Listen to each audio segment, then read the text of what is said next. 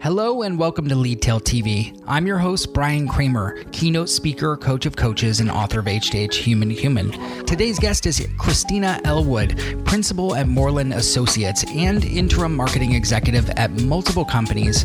In this episode, we talk about how her science and research background informed her later on as a marketing executive in those roles. What is the latest in AI and how will it help marketers utilize its best foot forward as we move forward as marketers? And finally, what does an interim marketing role look like, along with some really effective strategies on how to hit the ground running? So let's get into it. Here's my interview with Christina Elwood. I am super curious. I know everybody listening is super curious to just know a little bit about you. Why don't you give us just we're standing in an elevator. We have 30 floors. What would you say about yourself? Oh, I would say that my passion is really helping to take ideas from a simple concept to a powerful reality.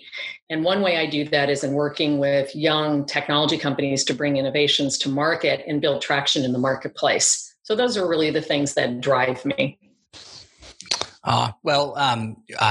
Getting traction in anything these days is definitely a challenge, no matter what role you're in. And so I'm super curious to dive in and learn more about that. And let's go back. Let's start back in the past. And I saw on your LinkedIn page that it showed that you worked for several years at Kevex Instruments as a manager. How did that go, and how did that inform your later career moves and value added and transformation and all the good stuff that came with it? Yeah. Well, I'm a scientist by education, and Kevex is a scientific instrumentation company. And I had the privilege as an undergraduate of doing research under a professor who happened to buy a Kevex instrument while I was there. So I got trained in the instrument, and that led to the opportunity for me to work for the company. So we were in a wide range of markets, which was really helpful coming out of school to work with scientists in many industries and to help them to answer very important questions. I then was recruited into younger and younger companies until I realized that actually that's where I have the most value to bring, because you need an integrated approach, a multidisciplinary approach. You need to be able to think about things in a more complex context. And I love doing that. So taking innovations into new markets where they are not understood or known, and where the value proposition is not well established. And that's what I've been doing ever since. So I'm super curious how you went from scientist to marketing, and how that right brain, left brain both helped you in the how did your scientist inform the marketer, and what was that transition like for you? Yeah, so that's a good question. So it was really through product management. So product management is a technical role where you're not actually doing the implementation of the technology, but you need to be able to understand the technology and the decisions that need to be taken for the use case in order to lead the effort on the product development. So product management then led to product marketing, then from product marketing moving really up the ladder into more senior level positions as more of a business person. So that was the path. I would recommend that path, because if you do not understand the issues at the technical level for a product-led company, especially a venture-funded product-led company, you really can't make good business decisions at the senior level. So I do recommend that as a background. I also have a little bit of a sales background, which we don't like to tell people, but the truth is having sales experience makes you a much better marketer. So when I'm recruiting marketers in, I'm looking for people who have foundationally a technical background, who have some product experience, preferably who have done some sales, and who think like a business person. Because to my mind, marketing is the center of the hub of a product-led company. On its right hand is sales. On its left hand is engineering and product. Above it is the corporate requirements, things like the website and PR. And below it is operational requirements. So marketing has a multidisciplinary role serving many groups within the organization. And if you do not think about the business first and foremost and how that business is serving the buyer, you can't make good decisions about anything in marketing. Yeah, that is for sure. And I love the way that you describe that with the marketing at the center. Would you also say that would be the customer? that the customer is at the center, or that's informing marketing? Is that kind of what you're leaning towards? In fact, yes. In fact, I would actually take a moment to talk about another common question in the area of marketing for venture-funded startups, and that's how do you align sales and marketing? And really, it's through the buyer. If you focus on the buyer, you will always be able to align any of the groups in the company, but especially sales and marketing. So where they tend to get at cross purposes is where they're talking about the service that marketing is doing for sales and whether that's working for them. So are we really giving you quality leads, and whether sales is acting on those leads, and that interface right there. So all relationship problems, whether it's inside a company or outside of a company, happen at the interfaces. They do not happen in the flow. They happen at the interfaces of the flow. And that's true in this case as well. So if we focus on the buyer and say, what is the buyer's experience when they have raised their hand in some way that they're interested in engaging with the company and sales does not respond? What is that buyer's experience? Is that what we want them to have? And if it's not, then what are we going to do about that? What is the buyer's experience when they're really not ready to talk to sales and engage with sales, and they get a call from a salesperson? Is that the experience we want them to have? How can we improve both of those? And how can we measure what's working in a way that makes sense to both organizations? And actually, there's a newer model out that I have found extremely valuable. It's called the measurable lead model, and it was developed by Marco Savic at Funnel Cake up in KW in Kitchener-Waterloo, Canada. And it really simplifies the whole funnel representation and conversation. And it has a very key element to it that is not in any funnel that I've worked with, which is the notion of using nurture to recycle leads back into the top of the funnel and measuring those and the service level agreement and the velocity of those leads separately from the velocity of the first time through leads. I think those two components, the simplified model that allows sales and marketing to align very easily, and the notion of using nurture for recycling leads in a structured way, based basically on the reason they fell out of the funnel in the first place, whether that was in early stages or in the late stages, and nurturing them to overcome those obstacles. Those two improvements have really changed the way I see sales and marketing working together. And so I highly recommend anyone who's concerned about that issue that they look at that and consider adopting that model, at least for the point of conversation. You don't actually have to implement it to use it as a point of conversation about where we could be doing better together. So I love that. I've heard of funnel cake. So the idea then is to take your existing leads that are all warmed up and bring them back up to the top and put them through as if they're just coming through for the first time, rather than treating them like they're warm leads. Yeah. So the ones at the very top of the funnel you would call warm, that fell out for one reason or another.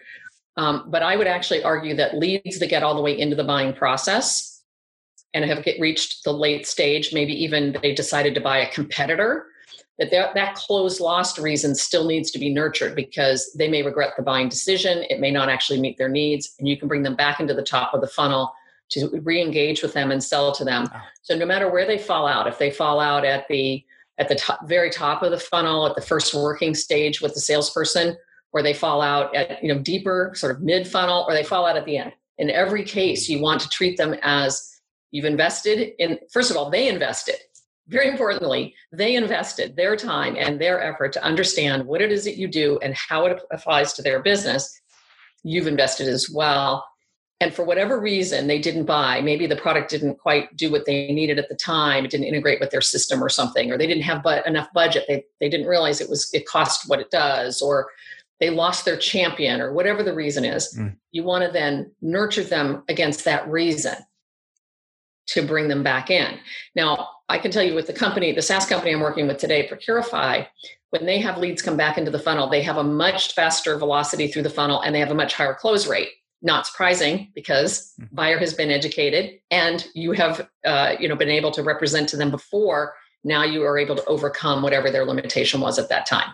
So it's not a surprise, but it is surprising to me how few companies actually do that in a structured way. Oh, that's great. I could talk to you about that all day long. It's one of my favorite topics, but I do want to make sure that we move this along, and I'm going to pivot just a little bit into artificial intelligence, which I know is something that is a common buzzword these days. But I'm curious where you think it fits in where AI fits and where it belongs, especially in automation and in different areas, and what you're studying and what you're doing with that, because it's coming, whether we like it or not. It's coming for sure.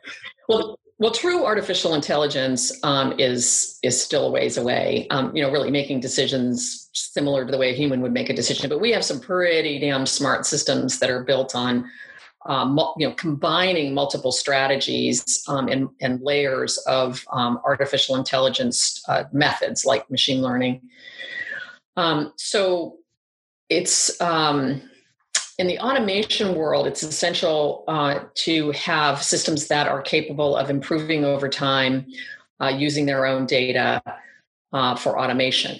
So whether you're automating a line, or you're automating a robot that is a part of a line, or you're automating semi-automating a process where a human is augmented by the technology, like a doctor doing remote surgery, for example.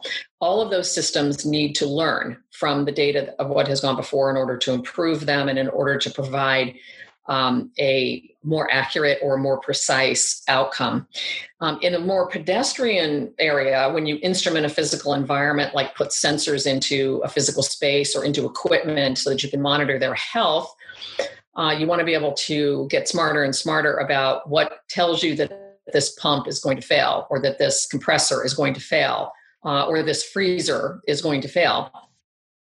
And that requires a large body of data and then some analytics. The analytics techniques exist, but collecting the data is another story.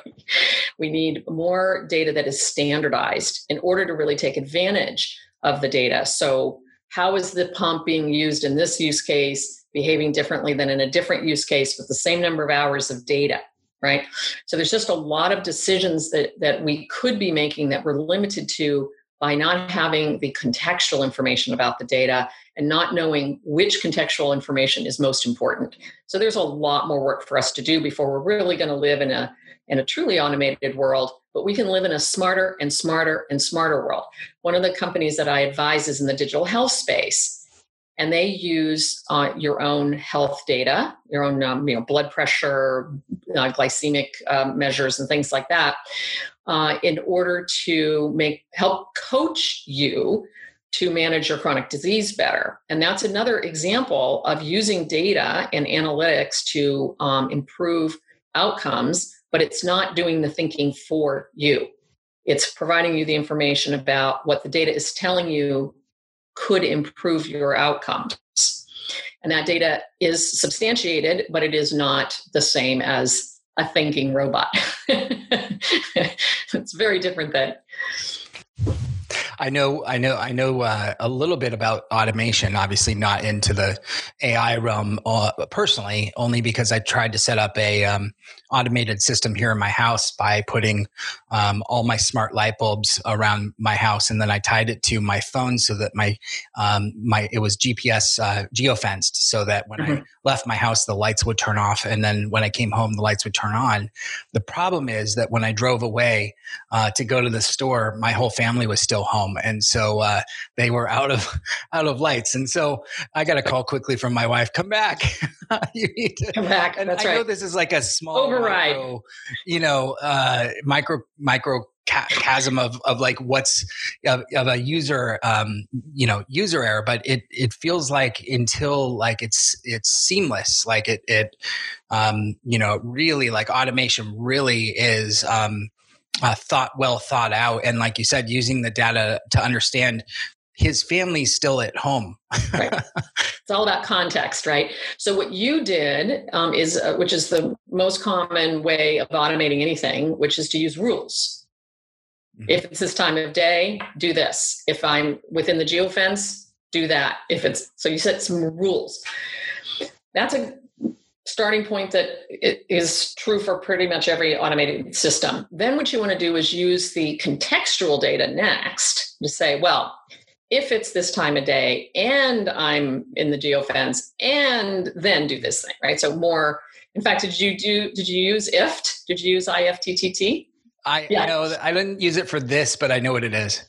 Yeah. So that's a good example of a system that lets you do that. So really what that is a set of rules where you bring the context to the party. You're the one who knows context. Then you move on to the system understands the context. So it learns the light, it's light outside or whatever. And then you move on from there to learning more and more complex things, not just the context, but multiple sets of contexts that can be used in harmony. And then you move into a decision mode where you're able to provide more complex decision making. And then you move into truly artificial intelligence mode, which I won't describe it accurately, but it's basically the concept that the machine is always learning what is or is able to make decisions based on things beyond what it has learned. It's able to anticipate, if you will. So all of those layers are things that we are experiencing in our everyday life today. We all have things that happen on our phones, for example, that are somewhat contextual. Maybe your blue light filter comes on based on time of day, right? Or in your case, you used devices, IoT type devices, Internet of Things type devices to program them based on a set of rules. So that's kind of the state of where we are today at the consumer level. In the business to business world, it's a little more sophisticated. We've got some more implementations that are more sophisticated, but they're also more complex. Mm-hmm. So the number of things you have to get right is higher. So it's a fascinating area, and one that we are going to see more and more. This situation with COVID is putting manufacturers in a position of having to really rethink how they are using automation, where they are using automation, and what those rule sets really look like, and what can we learn from our data about how to automate better. It's fascinating. I love it. I'm also curious because in recent years you've moved into more of a consulting and interim role or roles, and I'm curious what you found to be most effective in switching up strategy through back into the marketing realm, away from the AI realm, if you will. Switching up strategies through marketing to boost more traction and business opportunities. I know that's an area that you're really focused on. We started out talking about traction. How's that something that that you see changing, and how are you applying that? Well, it's changed quite a bit since we've had the pandemic. That was a pretty abrupt change. How do you create traction in a market that is uncertain and unknown and depressed and evolving in a nonlinear fashion? So let's just say the rules for engagement have changed considerably. But in general, when I drop into a interim role, there is some goal in front of the company that led them to feel they needed to have someone in that role. Either they've pivoted or they've realized that the challenge in front of them for scaling is not something that their current person has enough experience doing, or they are looking for an exit and they need to be able to establish some strategic partner relationships and feed those at the same time as growing in the market. They have some kind of strategic challenge in front of them that they feel they need a particular combination of skills to go after. So oftentimes I'm coming into a situation where the technology is new to me, but the challenge that they have in the business challenge they have is familiar. So the first thing that I tend to do is just, to get my legs under me is to understand what's working and not working today. And then looking at the team, who has the skills that we need to deploy to improve what outcomes we're trying to gain, and adding whatever tools or support that they need in order to be able to do that, or bringing in talent from the outside. So those are sort of common. Those are things that you do even when you get hired into a role. That's not that different. But there's a big component of strategy and education of the team itself. To talk about, here's what I see, is certainly something that anyone coming into an organization would do. But to say, here are the things that will be necessary to have the outcome you're looking for. That is not always something that the team feels confident that they know and understand. And here's what I have seen in other situations that we might anticipate could be a challenge for us. Again, not something they may have ever experienced before, so they don't necessarily know what to anticipate there. And then finally, what is the order of operations? What is the highest impact thing that we can do first, and then second, and then third, as a team, as a coordinated team? They tend to think that when you come in this marketing role, that you're going to do things in marketing only. But of course, marketing is integrated across the company, as we discussed earlier. So it's necessary to prioritize that work across the organization and not just from the lens of demand gen or the lens of awareness. So does that give you sort of a sense of how it's a little different than being hired in to an organization? Oh my gosh, yes. And what I love about that is that you're really leaning into that it's not just, well, you're leaning into the integrated approach. And what's landing for me is that there's a lot of leadership values coming into place here in terms of how you put things in place, that structure and impact. So people can see how they make an impact across the organization rather than just in a department. And so have you seen, is that something that you're instilling or even assessing, is how is leadership now, and how does leadership need to be as part of that marketing role and a part of the interim role, and how you can make an impact on the organization? Yeah, I think every leader coming into an organization has an impact on how the leadership of the organization operates, and what the overall capacity is for the organization to align behind a goal. So someone who comes in who's very collaborative and alignment oriented, who zeroes in on that business challenge, tends to pull people towards them. And someone who is trying to set a new goal, because maybe that's where the challenge is that you need to set a new horizon, then collaborating around what does that new horizon look like, and what do we have to do to change to get there, is a different challenge, but often one that is led by whoever is the newest leader in the team.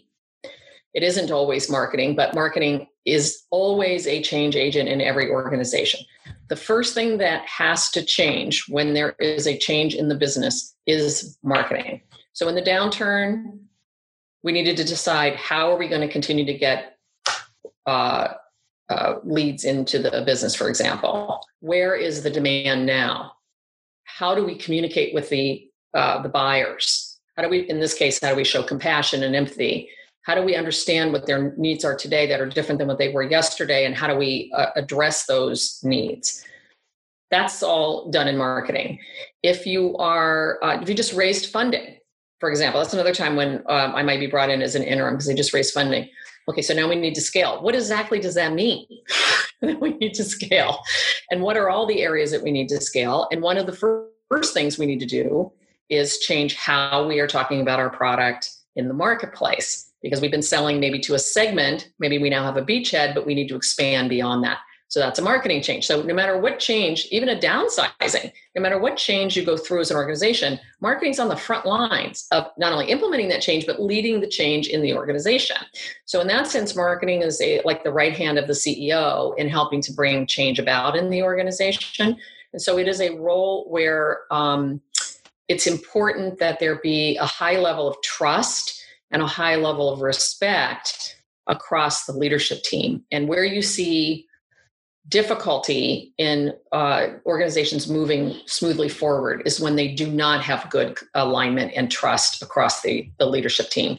And marketing is often the first one to detect that in its sort of pure form, because it sits in the middle, right? So it's affected by any tension in the leadership organization. So, wow, I want to hug you right now. You're so speaking. I would like you to hug me right now, to be honest with you. Hugs are a little short supply these days. I do miss hugs. Yes, I do. You're so speaking my language. I love hearing this. As a leadership and marketing guy, I couldn't agree more that when it comes together and when it aligns with trust, across the organization, there's just, and then again, back to the customer, it really, Yeah. Oh my God. It's so, it's so well put. I love how you just described all that. Let's end with this. I'd love to just kind of take a little peek into where we are now. Without a doubt, one of the phrases most associated with you and your endorsements is focused. And in today's increasingly remote work environment that we're all going through, given the global pandemic, how do you find the best way to stay focused and align efforts as a leader? And even in the interim roles you're taking on, what are you seeing there? So, focus is a mental discipline. So you choose what you focus on, and this is true of all humans. We all choose what we focus on, and what we focus on tends to be what our brain works on, where it applies creative or analytical power. So focus in many ways is everything. And with a team, where the leader focuses is where the team will focus. Sometimes directly and sometimes indirectly. So directly, if you are focused on, for example, the metrics or the speed of delivery or something like that, well, then everybody in your team will be focused on that too. But indirectly, if you're focused on whether or not the team is working well together, they'll pick up that too. And that will be part of the unconscious or subconscious focus of the team. They'll start thinking about whether they are collaborating as well as they could possibly be collaborating. So what you focus on determines what you accomplish. It determines what your organization is aligned to, and it determines ultimately what outcomes are possible. So for me, focus is really important. And I picked up on one word you said earlier that I believe fits in as well into all that, and that's empathy. Given what's going on in the world right now, empathy for our customers, empathy for the employees, empathy across the board couldn't be more needed than now. So I agree with that. And when people are working together, in business, the fundamental currency of business is trust. In a collaborating team, you have to couple that trust with compassion and empathy. If you do not care about each other, if you do not care about the group you're serving, in this case, the buyers, or perhaps you're also serving an internal organization like sales, if you're doing some sales enablement work, if you do not have compassion and empathy for them and for each other, collaboration is really more about shared tasks and not about collaborating at all. So to have collaboration, you have to have compassion and empathy. It creates an environment where people can be creative and where they can take risks and they can be innovative. And those things are very important to amplifying the outcomes that we're looking for, that you don't just get the job done, but you contribute more than just getting the job done. Hi everybody, Spencer here on the LeadTail team. We want to thank Christina Elwood for being our guest on the show today. If you'd like to continue the conversation, tweet us on Twitter at LeadTail or our guest at C. Elwood. If you want to see the full video interview series, you can find this episode and more at leadtailtv.com. Please make sure to subscribe to us on Apple Podcasts or wherever you get your podcasts. Have ideas for the show? Do you know someone who would be great to be a guest? Drop us a line at studios@leadtail.com. Thanks.